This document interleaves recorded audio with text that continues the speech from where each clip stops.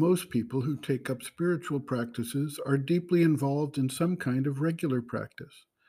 And, as with everything else in the normal life, they look for signs and signals that show they are making progress in their chosen path of development. An experience comes, some new revelatory insight takes hold of them, and they rejoice in the obvious signs of progress.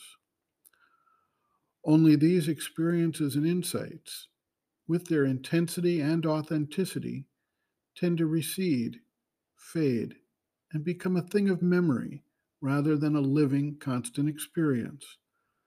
This can bring disappointment, concern, and even depression to the seeker. This phenomenon is known to spiritual and religious aspirants throughout history.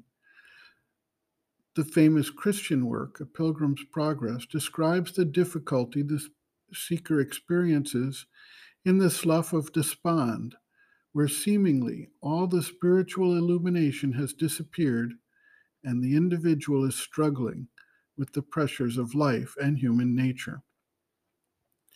In actuality, it is important to consider the complexity of the changes being sought, the multiple layers of the human instrument, and the need to appreciate the time dimension.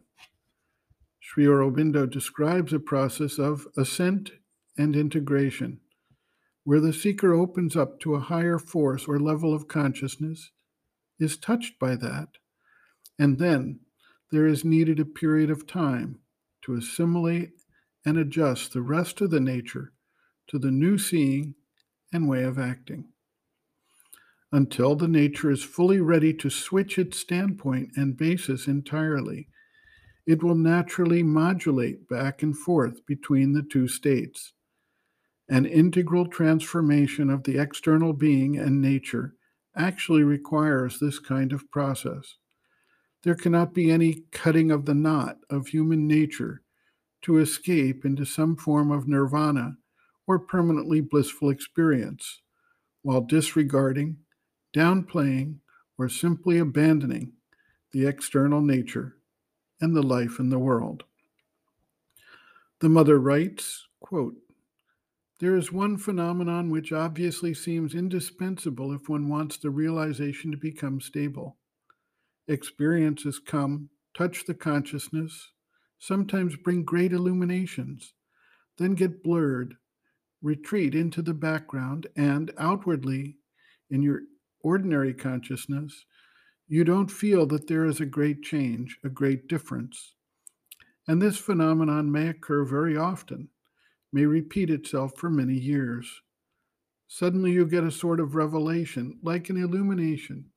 You are in the true consciousness and have the feeling of having got hold of the real thing. And then, slowly or suddenly, it seems to recede behind you, and you seek, but do not find that there is any great change in you. These things seem to come as heralds or as promises. See, it will happen. Or to tell you, well, have faith, it will be like that. And this may recur very often. There is progress, obviously, but it is very slow and hardly apparent. But then, suddenly, perhaps because one is sufficiently prepared, perhaps simply because the time has come and it has been so decreed, suddenly, when such an experience occurs, its result in the part of the being where it takes place is a complete reversal of consciousness. It is a very clear, very concrete phenomenon. The best way of describing it is this: a complete reversal. And then the relation of the consciousness with the other parts of the being and with the outer world is as if complete changed, absolutely like an overturning. And that reversal no longer comes back to the same old place. The consciousness no longer returns to its former position. Sri Aurobindo would say status. Once this has happened in any part of the being, this part of the being is stabilized. And until that happens, it comes and goes, comes and goes. One advances and then has the impression of marking time. and one advances again and then marks time again. And sometimes one feels as though one were going backwards, and it is interminable. And indeed, it is interminable. It may last for years and years and years.